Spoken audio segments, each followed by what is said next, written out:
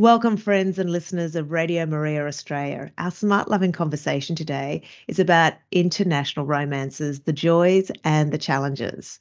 But first, we want to introduce our guests. Today, we have Andrew and Nicole Kumbo, who are newlyweds, and they've been married for almost 6 months, married on the 2nd of January, 2023. Congratulations.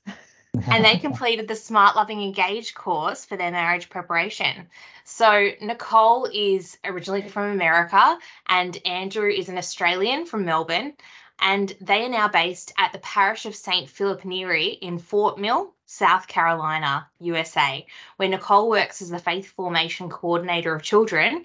And Andrew, after finishing his physiotherapy degree in Australia, is now studying business. Welcome, Andrew and Nicole. Thanks. Great to be here. We just wanted to ask, as we do every Smart Loving Conversations, how has your walk with the Lord been these past few days? Fran, I'll throw it to you first. Yeah, sure. Look, I've been doing a little bit of reflection. I volunteered as a prayer minister a couple of weeks ago for a retreat. It was an international speaker coming out, and the lines got crossed somehow with the organisers. And when I turned up and I sort of stood up to start praying with someone, they sacked me and asked me to stand down, that I wasn't on the approved list. And I was really taken aback and quite offended. I didn't sort of behave badly. I just kind of just stepped down. I understand how they had to do it, but it was a little bit challenging just taking that to prayer and entering into the experience of, I guess, rejection and letting the Lord come into that space. So that was kind of a little bit of a blip, but it's all growth. So. Sorry, you were sacked from being a volunteer, Fran. That's awful. Oh, and Andrew and Nicole, what about you? How's your faith walk been these past few days? Yeah, I think for me, what I've been really sitting with at the moment is just really trying to be a bit more malleable. I feel like, maybe that's what God is calling me to do, being here in this new environment now for almost a year and a half, and I guess the plans that I had for my life, prior to meeting Nicole, things are looking a little bit different now. So I think God's really calling me just to be a little bit more open and trusting. I can reflect on how many times that God's really come through in my life and in our lives, and how good he's been to us. So I think he's just calling me to keep trusting, to keep being patient. For me, something I struggle with is, really wanting to be in control of everything, and, really wanting to be at that next step now. But, really just trying to make the most of, I guess, how things are now, and the ways that God might be trying to, I guess, form me into, the man that he wants me to be for the future, for our marriage and for our lives. Yeah, so. Similar for me, just trusting and, the unknown and the things that I just feel, life has been very busy recently, and it's easy to get so consumed, and I have all of these things to do, and work and family obligations and all these different things, but just, keeping what's important first and keeping time for prayer, maintaining that peace and that trust, stability in God and his good plan for us, rather than getting bogged down in the day-to-day tasks. You're at quite a crossroads, aren't you, as newly married? There's big adjustments and also so many decisions to make about the way you're setting up your lives together. So the trust is important, but not always easy. Yeah. Well, totally. Thank you for sharing, both of you. Andrew, I was just nodding my head when you were speaking, because in the same way I'm battling with, being malleable and especially being not afraid as my due date for birth approaches. I'm reading a lot of Catholic mothers' reflections on childbirth, and the advice is that there comes a point during labour where you believe you just can't do it anymore. And one woman in her reflection said that you have to completely let go and trust in God with everything, and not out of holiness or your intellectual efforts, but just out of pure desperation and pain. So I'm a bit nervous and excited to walk with the Lord during labour, and praying that I have the confidence to simply just trust in God during that time where I just can't handle it myself. It's interesting. In some ways, all of us are sharing on a theme of trust and trusting in the Lord. And I guess that's, in some ways, it's the theme of every life, is the Lord calls us into the unknown and calls us to rely on him. If I can turn now to our topic on international romances, the joys and the challenges, again, that's another, I guess, particular every time we set out on a relationship and we risk falling in love, we're doing so with the trust that the other person will honour us and respect us and be kind with our feelings and so on. But it's particularly the stakes are really high when it's an international romance. So I'm really keen to unpack this with you both because, as we mentioned, Laura and her husband Joe's an American, so they're another international romance that are present here.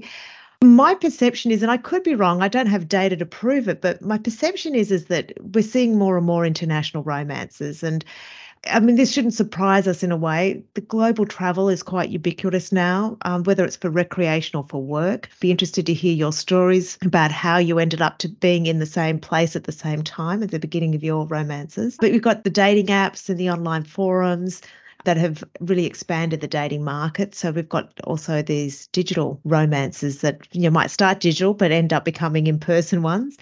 And then we've got things like World Youth Day, the largest gathering of Catholic young people in the world, which is really like a global singles mixer. I remember when it was hosted here in Sydney, we had a little stall in the expo and so many young people came up and I think we had love, sex and marriage. And somebody said, well, you've got the order wrong. We said, well, the rhythm doesn't work the other way. But so many people came to us to sort of talk about saying, I'm so desperate to meet somebody. Is there somewhere where we can kind of just have some kind of capacity to help us mix and mingle? But in some ways, the whole event is a bit like that. How did you guys meet? We'll start with you, Andrew and Nicole. Just give us, the highlights of your story of how you've got together, and we'll continue to unfold it under different themes for the rest of our discussion. We met in 2020 doing a year of mission work together for an organization called Net Ministries, and that was in Australia. So Andrew obviously he's from Melbourne, but he came to Brisbane for the training, and I flew over for the training, and we met there initially. And then actually, we weren't put on the same team at the beginning of the year, but I was on a traveling team that got shut down because of COVID. So it actually ended up that COVID rearranged things, and we ended up spending the majority of the year on the same team together. Yeah. Blessing in disguise. And I know Nicole's got a bit of a crazy story about how she really felt called to do net, and likewise I do as well. I consider myself a pretty introverted person, so thinking about the prospects of having to do youth ministry and to be on a team 24/7 was a bit of a challenge, I think. Just for our listeners, can you just explain what Net Ministries is so that some of our listeners might not have heard of it? Yeah, so Net Ministries, there's Net USA, Net Australia,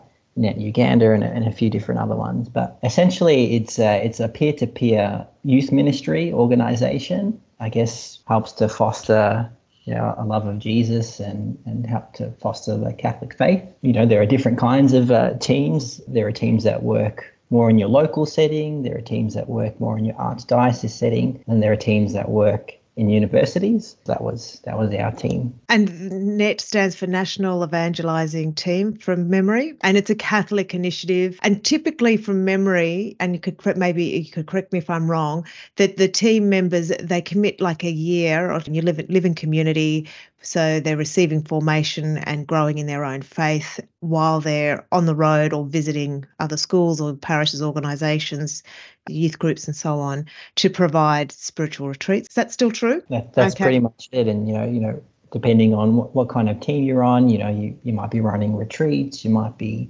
just it could be as simple as just journeying with the young people that you find yourself with. Like a lot of our ministry at ACU in Sydney was relational ministry, just journeying with the young men and women who were there, and showing them that you can be a normal person and be Catholic and be into your faith, and kind of unpacking that and just journeying with them at their own pace. So ACU, for our listeners, is the Australian Catholic University. You were on the Melbourne campus, is that right? The Sydney campus, the North Sydney campus. North Sydney campus. Okay, so that's close to our home territory. Thank you for that. So it was really, in a very real way, I mean, God had a very direct hand in some ways, because as you were giving yourselves in service for the mission of the Lord, he was bringing you together. So Yeah. praise be to the Lord. Hey, what about you, Laura? How did you end up meeting Joe? Yeah, so Joe and I didn't meet on a ministry experience. The last place I thought I'd meet a nice Catholic husband.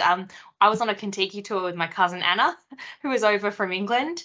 And so we were, on a 2-week holiday going down the east coast of Australia.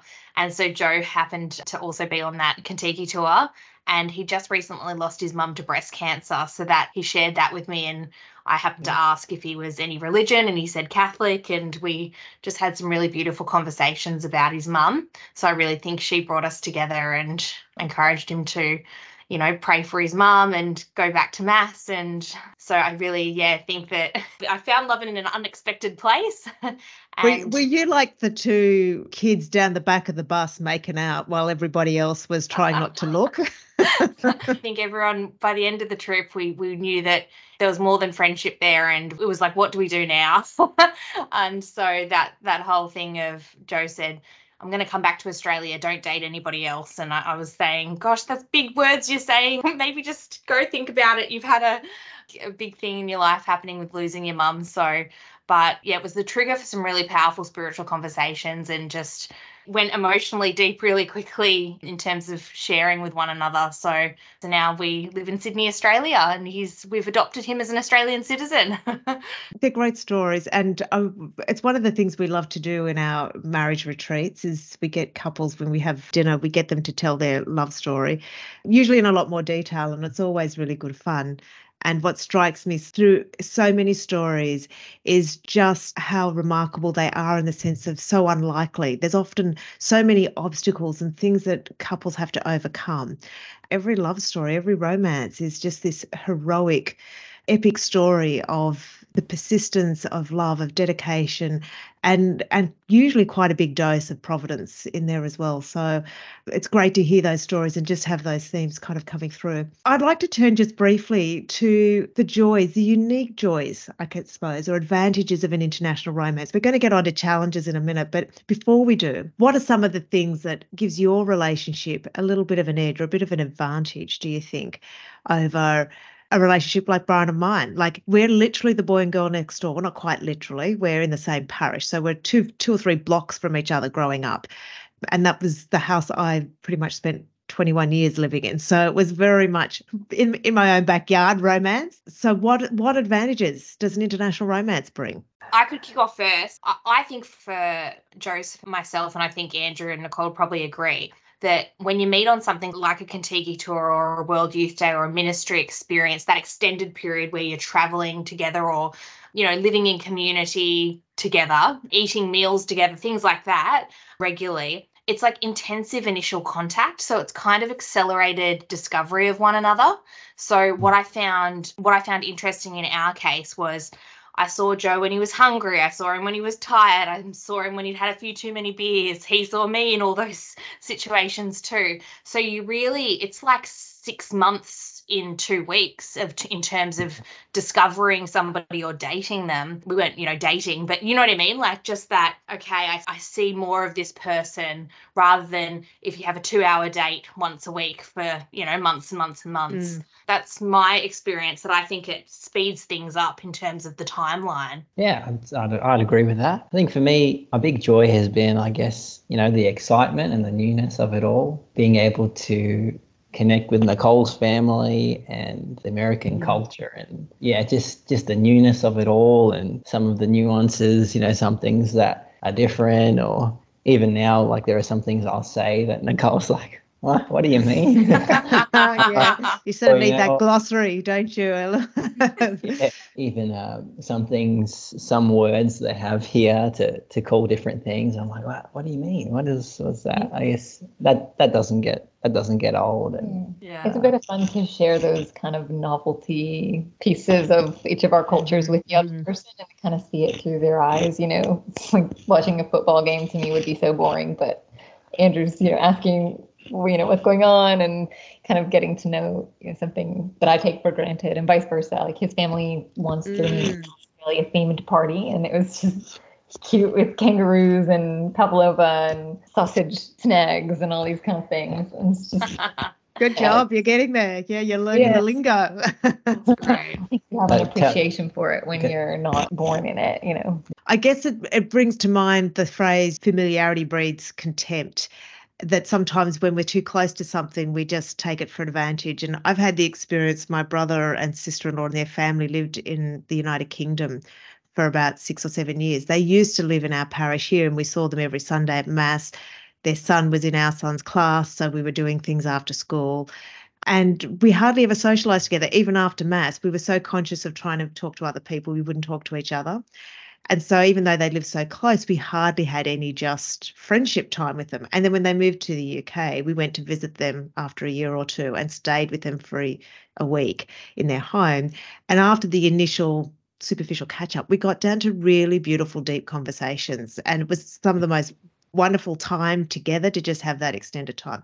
And that doesn't happen with the relatives that are living here in Sydney because we see them so often, we don't prioritise the time because there's always going to be another opportunity. So sometimes I think that separation can bring in that novelty and that motivation to really go more deeply. Yeah, definitely. Let's take a quick break now and come back to discuss some challenges with international romances. We've talked about the joys. Let's come back and discuss some challenges after this quick break. Smart Loving Engaged Online. Before getting married in the Catholic Church, many priests and dioceses require that a couple completes a marriage preparation course to prepare themselves for the sacrament of marriage and to support them with helpful relationship tools. Smart Loving Engaged Online is a course which will give you the tools to make your marriage the best it can be. The course is comprised of 9 lessons. When the course is complete, you will be emailed a certificate and a course report to give to your celebrant. Work at your own pace when it suits you. The Smart Loving Engaged curriculum has ecclesiastical approval and is approved for use in numerous dioceses throughout the world, including Australia, New Zealand, the UK, USA, and Asia. Visit smartloving.org/engaged. Gift certificates are also available if you would like to purchase the Engage course for a friend or family member. Welcome back. You're listening to Smart Loving Conversations on Radio Maria Australia. We've been talking about international romances. Our guests, Andrew and Nicole, are a transcontinental couple. They're newly married, just a couple of months. We've been talking initially about the joys and the advantages of an international romance, but now we want to turn our attention to the challenges. So I thought we might start with firstly looking at just in the time period before marriage, and then we can look at some of the challenges post-marriage. But it seems to me there's kind of 2 different categories there. In terms of before your marriage, to your engagement or dating, what were some of the things that you were, I guess, wrestling with that was a complication or a challenge specific to the fact that you were from 2 different countries? Just negotiating practicals. I was there on mission originally, but then I ended up enrolling in a master's, then was there on a student visa. Now Andrew's here on a student visa, also in a master's program. So we've navigated it that way, but it's always a lot of paperwork and a big hurdle to jump through. Yeah, definitely. And I remember the first time I came here, it was a bit of an adjustment, a bit of a challenge because we didn't really have a plan. Left my work behind as a physio and packed the bags and booked the plane ticket and came over just on a holiday visa. We weren't engaged at that point, but we had done some time apart and we kind of knew that we're still feeling pretty good about things. So I think, just tackling that unknown, and it was kind of a big unknown, if you think about it, not really having any solid plans in place, and travel at that time was still a little bit difficult with how things were. The lockdowns. Yeah, the first flight I came over, there was hardly anyone on the plane. It was pretty crazy, but that's a rare thing. Get a couple of seats to yourself. I'm always conscious of just the complication that visas bring into things, that you have to be really intentional. And I always have to do a double take. Like, I'm so used to just the freedoms of being able to think, oh, look, if I want to study, I can go and do a bit of study. If I want to get a part-time job, I can get a part-time job or take a holiday or whatever. But when you're a visitor in another country, you actually have to apply to do some of those things. If you've entered on a tourist visa, you can't just get a part-time job or you can't just enroll in a course. You actually have to apply for a new visa. And And I actually got caught out with that with my husband. We moved to New York just after we were married, and I got a part-time job with in some research, and it wasn't working out. So I gave it up and enrolled at Fordham University, and didn't even think about visas until I'd left the country and was trying to get back in, and they held me up at the border.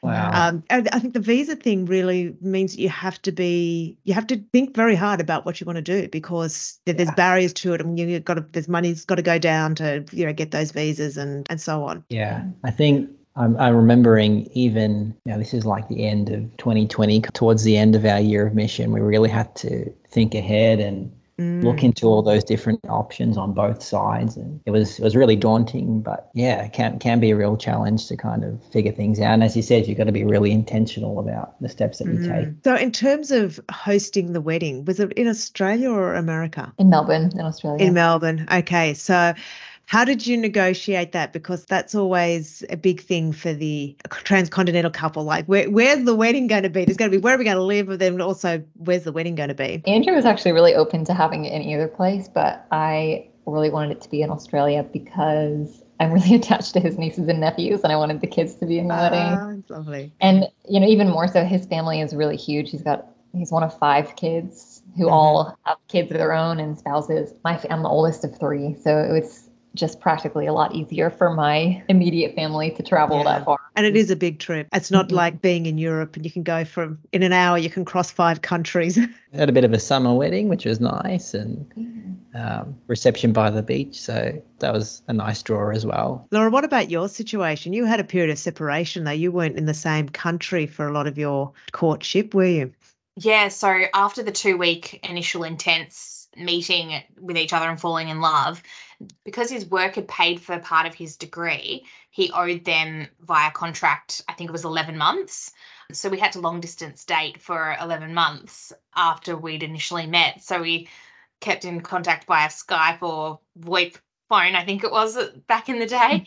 And yeah, that was difficult, but also really intense because it was emotional, just chatting like for an hour, at a time, and or several hours at a time. And so then, when Joe had finished that 11 months, he had to sell all these things, and he came to Australia, and we dated properly and then got married, I think, a year later.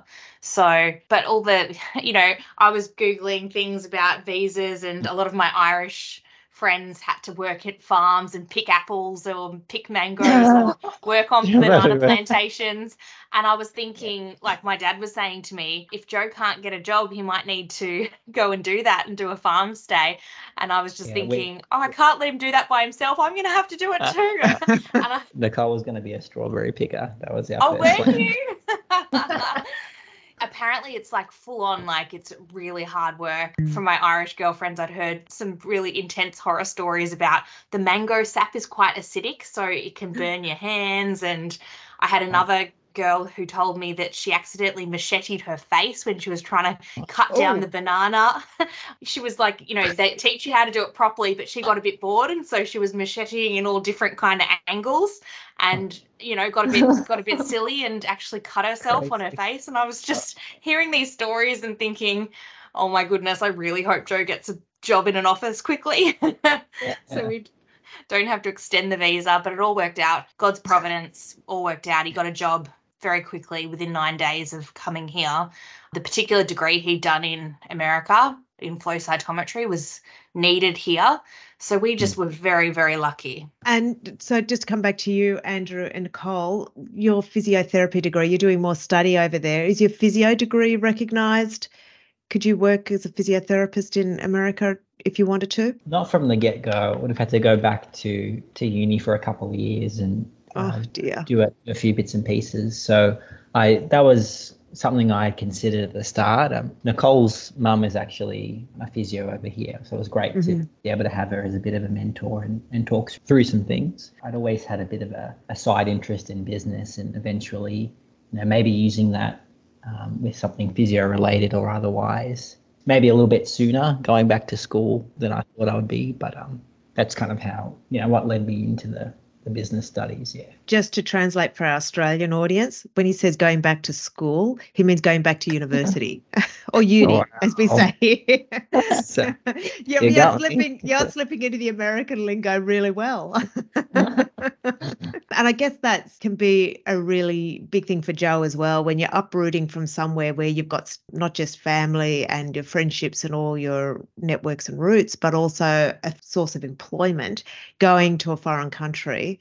And it's usually it's going to be one or the other. So whether it's the husband or the wife that's doing the move, it's a really big thing, isn't it? When your qualifications that you've worked so hard to get are not accepted or recognised in the place that you're going. It's a really big thing, and can lead to complete changes of direction in terms of your career planning. But look, I think God's really been good to us, and opening up the right doors at the right time. So I had been thinking about studying business, and that was a good door to open. But even, being able to find a really good job at the university, which fits into my, student visa, which is, it's a little bit better than just your standard kind of, whatever job you can find.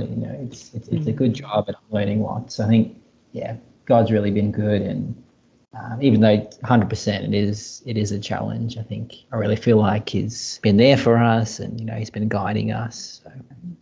I have a question for you, Nicole. Do you find that because Andrew's come to your country, do you find that you're the cultural translator in the event that something you're thinking Andrew won't understand what's going on here in this circumstance? Can you give any funny stories or examples about that?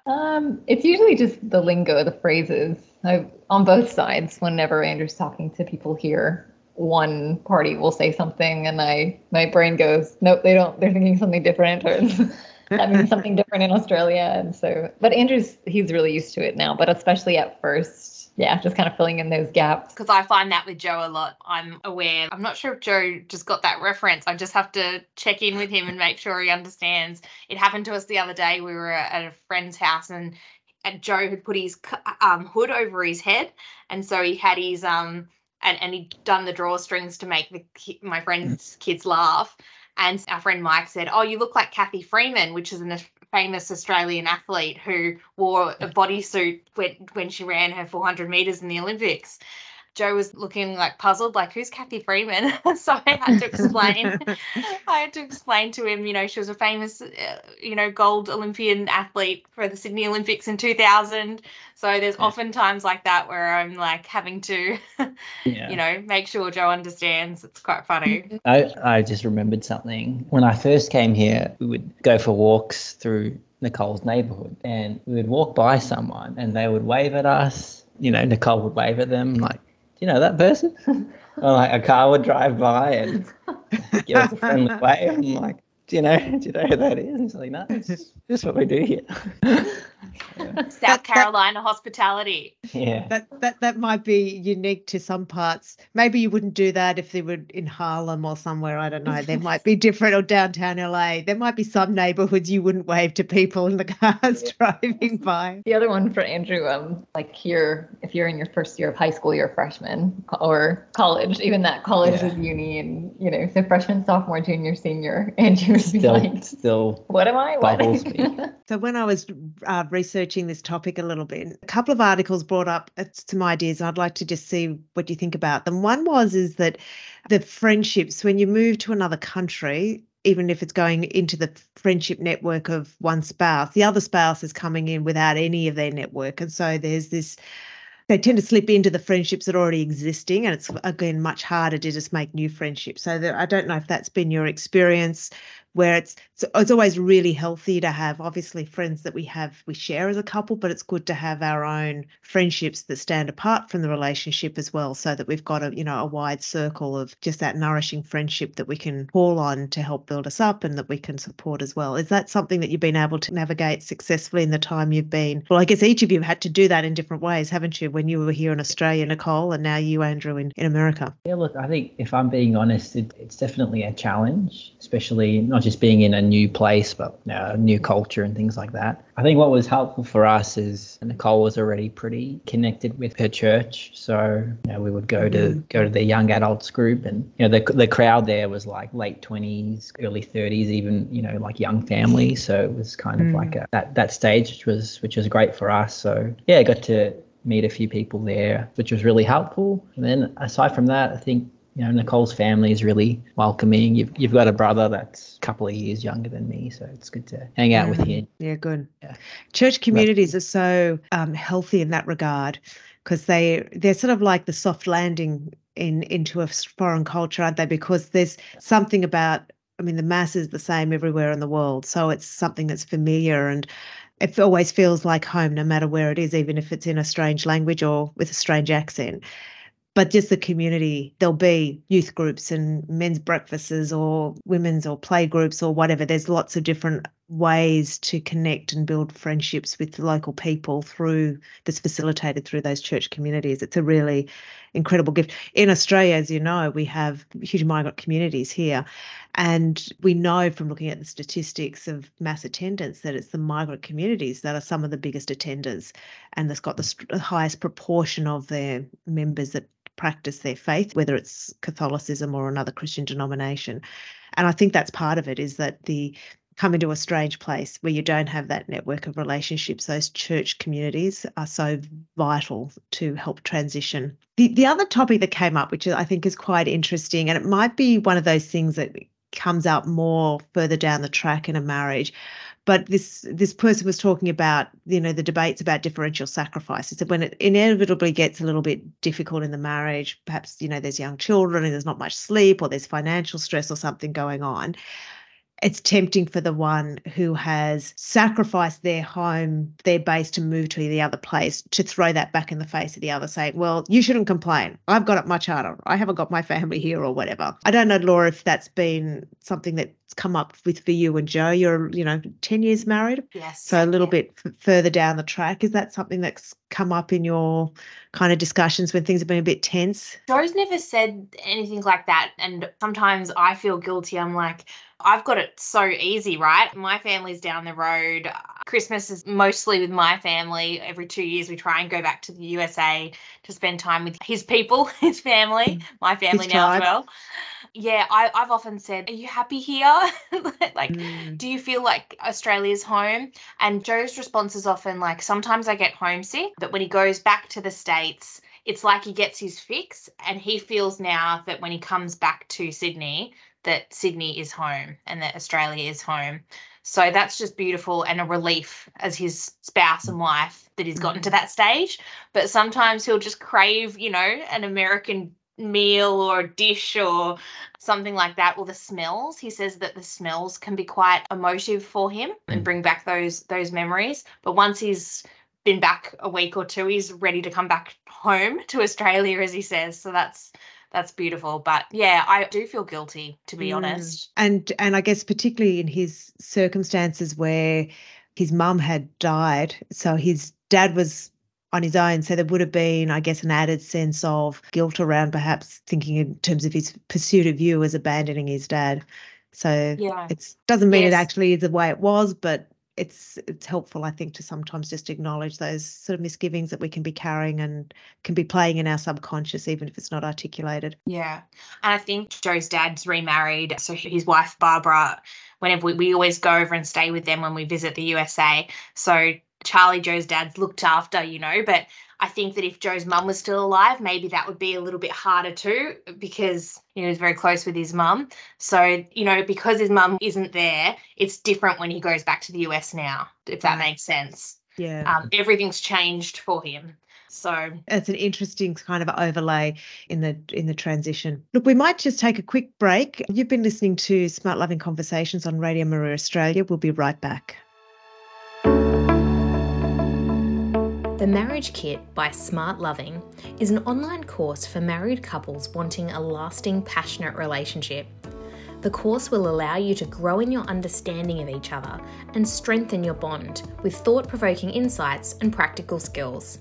Research shows that relationship education can help you and your spouse improve your communication and conflict resolution skills. strengthening your relationship and reducing family breakdown. Gift certificates for the marriage kit are also available if you would like to purchase the course for a friend or family member and their spouse. Visit smartloving.org/marriage kit.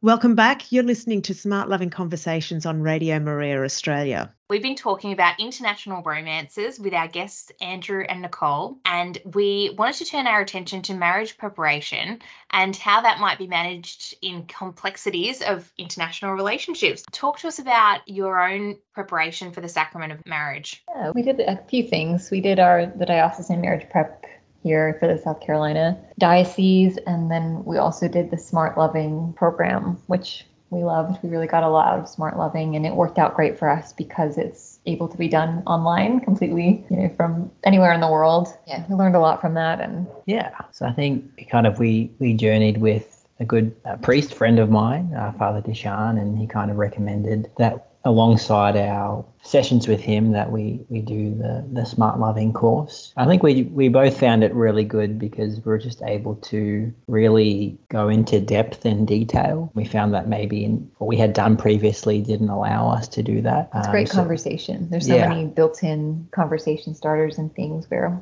the video is brief, but then we get to really dive in. And often it would take us a few sessions to get through the one kind of like lesson. The conversations would just kind of spill over, but it was great because we're able to take our time with it and really get into the nuts and bolts. And were there any aha moments of something you learnt in the Engaged course that you use regularly or remember? Really, what stands out is the conflict resolution section about basically it's not about compromising or one person kind of giving way, but it's about discovering the underlying value that each person has. Mm-hmm. And usually, we use that all the time. We're usually fighting about something stupid and completely trivial, but those are the things that, stack up. So it's that training has helped us be able to just take a step back and say, okay, why don't you think we should run the dishwasher right now? Why do you think, things like that? And appreciate both underlying values. Yeah. That's my experience too with Joe. We use the conflict resolution tools that we learn all the time. Just such a benefit of the course. For me, it was, I guess similar, just kind of a deeper understanding of, our differences as like me as the man and you as the woman, and how our kind of upbringing and various other factors kind of form the way that we perceive things and react to things. Yeah, I think just that delving into that was really helpful for me as well. Yeah. Andrew is incredibly introverted, and I'm very much an external processor. And so I'll come home and I'm upset about something, and I'll just go for it and be chatting Andrew's ear off. He's just sitting there supportively. It's been helpful for Andrew to be encouraged to speak up more and share more, but also for me to know that how to respect his way of communicating and not bombard him with things. And it's a balance too. I think when we were, the early days, I would often be quick to try and solve the problem, give Nicole solutions, but now I've kind of learnt to listen a little better and Yeah, it's been really helpful and practical. Yeah, often it's just somebody listening helps soothe, right? And it's not about solving the problem, it's about having a listening ear. So true. Yeah. And it's interesting. I'm always curious to know which parts are striking the chord with couples, and it's usually things like the communication, the conflict resolution in the early stage of their marriage, and then if we speak to them later on, particularly after they've had children, the thing that comes through really strongly is the family of origin. And it seems to be that there's something about once you have a baby in your arms, that all of that formation around how you were held in the arms of your mum and dad and how they interacted to you comes back in this kind of subconscious, instinctive pattern. And it's just assumed that that's the way it's always done. And of course, you came from two different backgrounds, two different families. And so that's when often a lot of the differences around the formation really get highlighted, is around how to raise these children. That's when you come back to the conflict resolution after that, because it often does stimulate a lot of conflict. But the insights of the family of origin and being able to recognize where it's coming from can give you really good freedom to be able to say, okay, well, that's how mum and dad do it.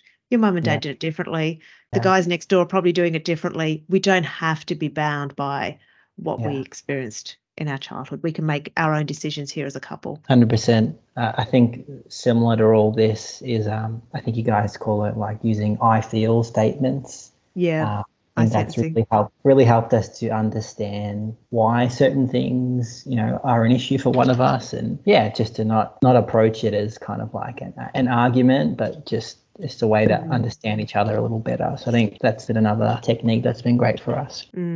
I think one of the things I've learned with years of not doing it very well sometimes, but with the I sentencing is it's almost the discipline of focusing on, this is my response, I can own it. There's been this trigger, this incident, this situation that the other person might have done, said, or admitted to do something or whatever. But my reaction is my reaction. There's often this blame posture that comes into conversations, and I want to be able to say to Byron, you made me upset about this. Well, no, my upset is my reaction. I need to own that. It's the way I am interpreting something as what has happened. And so it gives, and initially it's really uncomfortable and confronting because it feels, it's a lot easier, I suppose, to blame somebody else for something that we don't like. But by taking it on, it's ultimately empowering, because it gives me the opportunity to, I guess, understand more, or it invites me to look for the real networks of causes that is stimulating that. And it's often something that's unhealthy in me. It's an unhealthy belief. It's a history of assumptions or expectations that are misplaced, whatever it is. And if I'm constantly focusing on Byron and what he's doing to upset me, I never even look at that. It just leads me to see him as the enemy instead of focusing on what I can actually do to resolve the situation and make it better for both of us. Yeah. I had a question as newlyweds, Nicole and Andrew. What tips or advice can you offer to newlyweds, and perhaps maybe one thing you wish you'd done differently, like in terms of rewind 6 months ago, getting ready for the wedding? What advice can you offer to other newlyweds, and one thing you wish you'd done differently? Just recently, in the past couple of days, we sat down and we did a really detailed budget together, which has already been really helpful for us because Andrew's much more of a natural saver and I'm more of a natural spender. So we talked about a budget a little bit when we were very first married, but it was kind of a loose, this is kind of what we like to save. And we thought we were on the same page, but then of course, inevitably little things would come up and little disagreements about money. So it's been really freeing actually for us to just have the spreadsheet and have, here are the numbers and here's what concrete both of us are wanting to spend on this and this and this. Yeah. I think similar to that, it's not being afraid to let your spouse know when maybe a strategy or a solution that you're trying isn't working. Like I know for us, you know, we had talked about finances, you know, in our marriage prep and early on, but what we were doing wasn't working for me. So just, you know, to be able to have the confidence to reapproach that conversation and to, I guess, collaborate with each other and not feel like one of us is, you know, giving up or conceding ground, but we're really coming up with a solution together. Yeah. Thanks. Did you guys combine your bank accounts, or have you still got separate cards? We combined everything. Yeah. Okay. Yeah, because what's interesting for Joe and I, we had many years of infertility, so we were both full-time working. So we never combined our bank accounts. I always had my own spending. He had his own spending, but we got a mortgage together. And so there was one account that all the mortgage stuff came out of.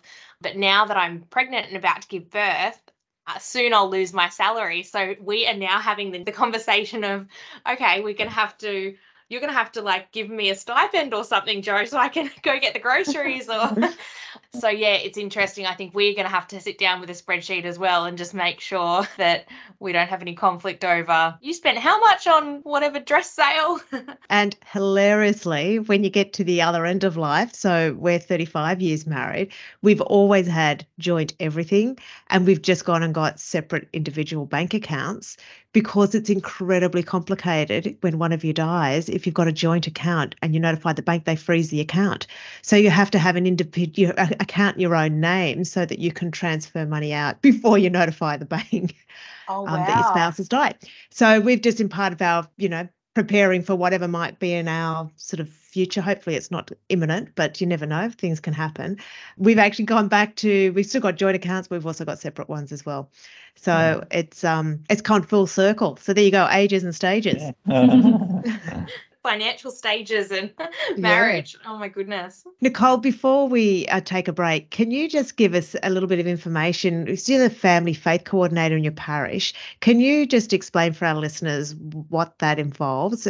In Australia here, our parishes, I think, tend to be a little bit smaller here. So we often don't have a lot of employed staff to run ministries. It's mostly run by volunteers. So tell us a bit about what you do, and particularly the marriage and family programs that come under your remit. My biggest kind of responsibility is the kids' programs, ministry and classes. So here the Catholic schools aren't very common. So most Catholic kids go to public school and then they come to a weekly faith formation class when they're basically primary school age. So I coordinate all of that. That's taught by volunteers, but we have close to 90 volunteers to make that happen because we've got... Oh my goodness. Approaching 500 kids this year. And the parish is just in an area that's growing exponentially. So it's just families are, really flocking to this area and to the parish, which is great. So take some coordinating and trying to do more and more fun things for them as well, community building. So it's not just coming to a class, but they can have movie nights and have pizza parties, and more of a ministry approach as well is kind of my passion with it. So you're doing like the confirmation program, the first reconciliation, Holy Communion, all of that. I do first reconciliation and first communion, but then we also have a separate middle school coordinator who does the programs for 6th, 7th, and 8th grade. And then we have a separate high school coordinator who handles the confirmation program and the Life Teen program, which is the youth group, and also young adults. So there's 3 of us full-time ministry leads at the church. All young women, so it's a bit of fun. Wow, it sounds like a diocese, doesn't it? It's just a parish. It's huge. That's amazing. And I'm thinking the nearest equivalent might be our public school catechetics that we have here, where we get volunteers from the parishes who go into their local public school for half an hour a week and the students get released from their normal classes to attend the religious denomination of their choice. So they get all the basic catechesis, so scripture and prayer, and not so much specific sacrament preparation. So you'd be covering basically a full curriculum of discipleship life. I was amazed when I lived in Australia just how many Catholic schools there were. I taught music for a little while, and I would just go. Would rotate through 5 different Catholic schools in Melbourne. And it's just, it's amazing to me how that system works there. And it's unusual in the world. Australia it was actually, I think, a decision of one of the early plenary councils. We've just had another one recently, but the decision about 100 years ago, one of those plenary councils was that every parish would establish a parish school. Mm-hmm. And somehow or other we managed to appeal to government, because I think it was a young nation just getting started. The government agreed to fund those parish schools, and so that gave birth to our extensive Catholic school system in Australia. But it's unlike anywhere else in the world. I don't think most other Catholic school systems don't get government funding. They're privately funded. Mm-hmm. So it's a very unique situation for us here. So fascinating to hear the differences in cultures and differences between parishes and school setups. And let's take a break now before we come back to answer a listener question. Smart loving newlywed. If you are recently married, one of the most important things you can do for your marriage in its first year is to establish a habit of regular couple time. Smart Loving Newlywed is designed to help you do this. The content is drawn from Smart Loving's acclaimed relationship courses, which are used by thousands of couples. They explore timeless themes and are full of practical strategies. We want to help you establish simple lifestyle habits that will nourish your intimacy and protect your relationship from decay. Once a month, you will get an email in your inbox exploring the topic and detailing an activity for you to do as a couple. This includes some individual reflection questions, instructions for sharing together, and something to do during the week. Schedule a regular date night with your spouse where you can explore the topic together over dinner or a glass of wine. Visit smartloving.org/newlywed to enrol today. Hi there, friends. This is Radio Maria Australia, and it's time for a Smart Loving Q&A. We hear a lot from parents who are heartbroken when their children abandon their Catholic faith. Sometimes this happens when they're still at school, but it's especially common when they go to university and encounter that secular environment that's so common there. As you, Andrew and Nicole, have both worked with young people in this space, both at the high school level and in the university level, what would be your advice for parents? Wow, it's a tricky one. I think what I might say to that is to, I guess, not give up on your kids. Like for us in our ministry, it was very clear from the beginning that there were some students who really weren't interested in what we had to say. And it was just a matter of being like, okay, well, instead of trying to, quote unquote, evangelize to them, we're just going to journey with them. We're just going to, that's how we're going to show them about our faith, is just by being in relationship with them and showing a genuine interest in them. So maybe for parents, it's really getting to know the passions and interests of your children and invest in those yourselves, and to maybe, I guess, be patient with the process. Obviously, pray for them. We definitely did that for our students, and just let God do the rest. Don't get too disheartened. It's not like you've failed. Yeah, maybe that's what I would say. Yeah, I think that's great. Pray, number one. And I've heard quite a lot of stories about kids who go to uni and they kind of drift away, but then something that their parent or their mentor or their friend said or did for them in that kind of phase of drifting stuck with them, and they made an impression that later ultimately encouraged them to come back to the faith, or open their mind to something different, to think about something in a new way. So I think just for parents to live their faith authentically and joyfully, and keep the prayers coming, and hope that one day their kids will come back and be moved by their own witness, by the parents' witness to it. It's really taking the long game, isn't it? I guess for me, because this applies in my own situation, I've very much feel the heart of St. Monica, the mother of Augustine, who, prayed for his conversion, but also just entrusting them to the Lord. I think the culture is quite fierce, and we can't, even as parents, I know I've looked at the way we've raised our children, and there's been mistakes. There are things we could have done differently, but I think we also need to be careful not to take on more responsibility than we should, that the culture is quite fierce. But then the other thing is that's become really clear to me is that if I were to say one thing we could have done differently, is that I think we should have been more proactive in engaging with other groups, with young people, so that we weren't relying so much on the strength of our own faith in order to transmit that successfully to the children. It's really clear to me now that as parents, you cannot do it all, especially when they hit those adolescent years. They actually need to be nurtured by other family and friends in faith. And that kind of broader community gets really, really important at those teenage years and older. And I think we perhaps could have been a little more proactive in building those opportunities from the get-go, so that there was this continuous sort of community surrounding them of faith. Mm-hmm. Our parish, unfortunately, hasn't reliably been able to provide that. Mm-hmm. So things like youth groups and, covenant communities, movements, things like that seem to me to be a pretty vital ingredient these days in assisting parents. I think as well, I was in my own faith journey. I look back very blessed to have World Youth Day come to Sydney, my hometown. So that was just, set my heart on fire, seeing all these young people, like with Pope Benedict celebrating Mass. I was just like, I'm Catholic. Somebody gave me a compendium of the Catechism of the Catholic Church, and I read it from my suburb, Pennant Hills, into the city. It's about a 40-minute trip. So I read it from cover to cover, and at the end of that, I just thought, this is the truth. This will set me up for life, following this, the commandments of God, and living a happy and holy life, trying to follow Jesus. But in Joe's own experience, thinking about what you've just said, Fran, Kristen, his mum, never saw him reignite his faith. It was after her passing, through the struggle of him losing his mum, that we met and we had some conversations about, maybe you should go back to Mass and pray for your mum. She might need your prayers, and talking about things like that.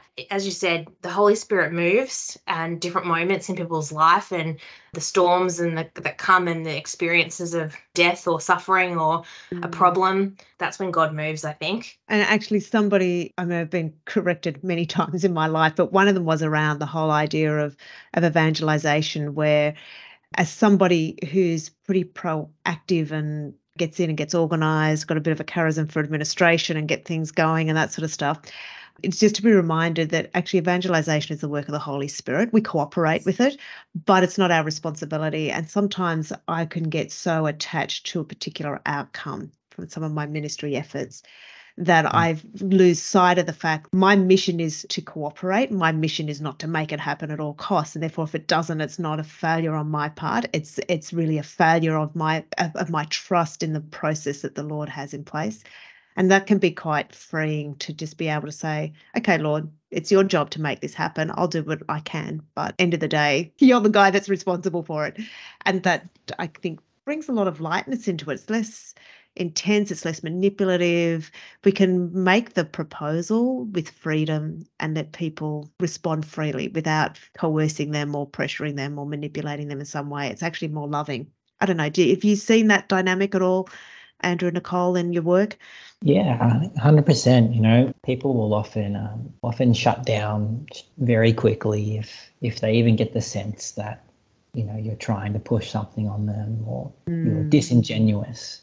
Yeah, that's something to really be mindful of. Is we should always be genuine in our expression and in our sharing of the faith. I think it's in St. Paul's letter, says always be prepared to share your faith, but always do it with love. So definitely that's what we saw. Is I think personally I made many mistakes along the year, but hopefully learned from some of them at the start, where I was a little bit too upfront, too disingenuous. So it's just about taking that step back and, really, I guess, doing what Jesus would have done, not turning people away, really journeying with them. Being real, being a friend, not having a motivation other than be with that person in whatever capacity you are. It's hard. It is really hard to kind of shut off that, especially if you're talking with someone who is an atheist or, it's really struggling. You're wanting to, what do I say? That's, but for me, I find that's really crippling, because then I'm in my head and I'm, it's so much more fruitful if, like Francine said, if I just don't have anything to do with it and let the Holy Spirit do the Holy Spirit. I find I'm in situations many times where I'm fretting about how to phrase something or how to put something over convincingly, and it always ends up flopping if I get too tied up with, well, what's the other person going to think about me if I don't say this well.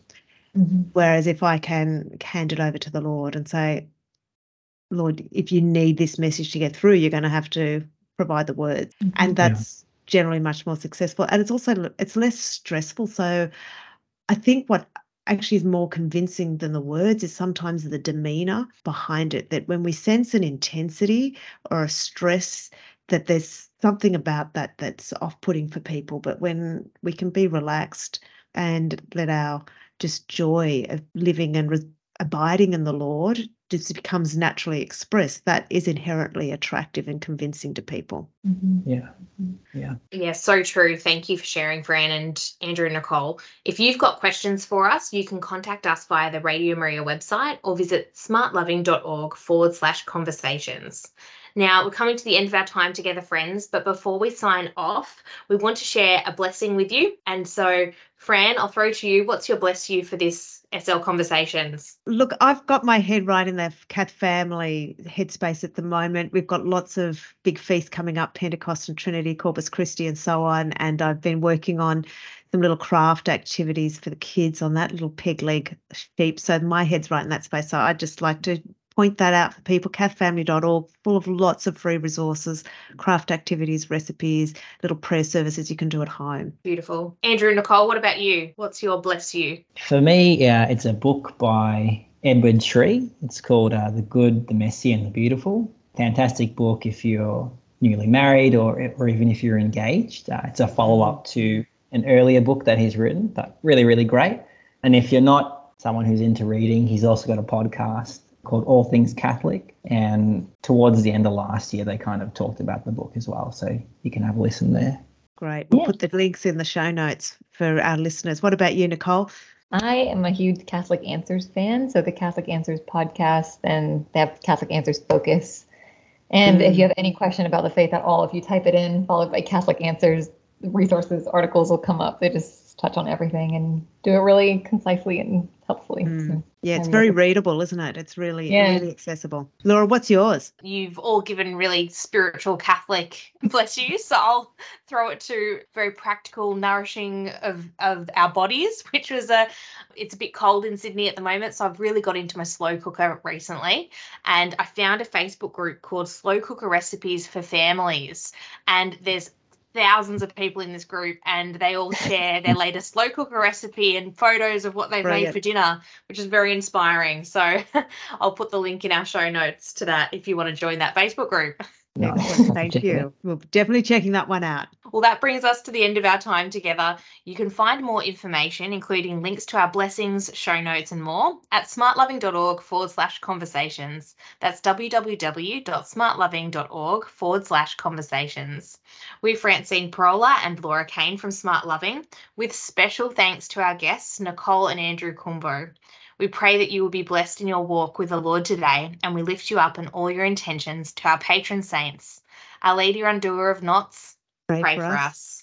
St. John Paul II, pray for us. This is Radio Maria Australia. Goodbye.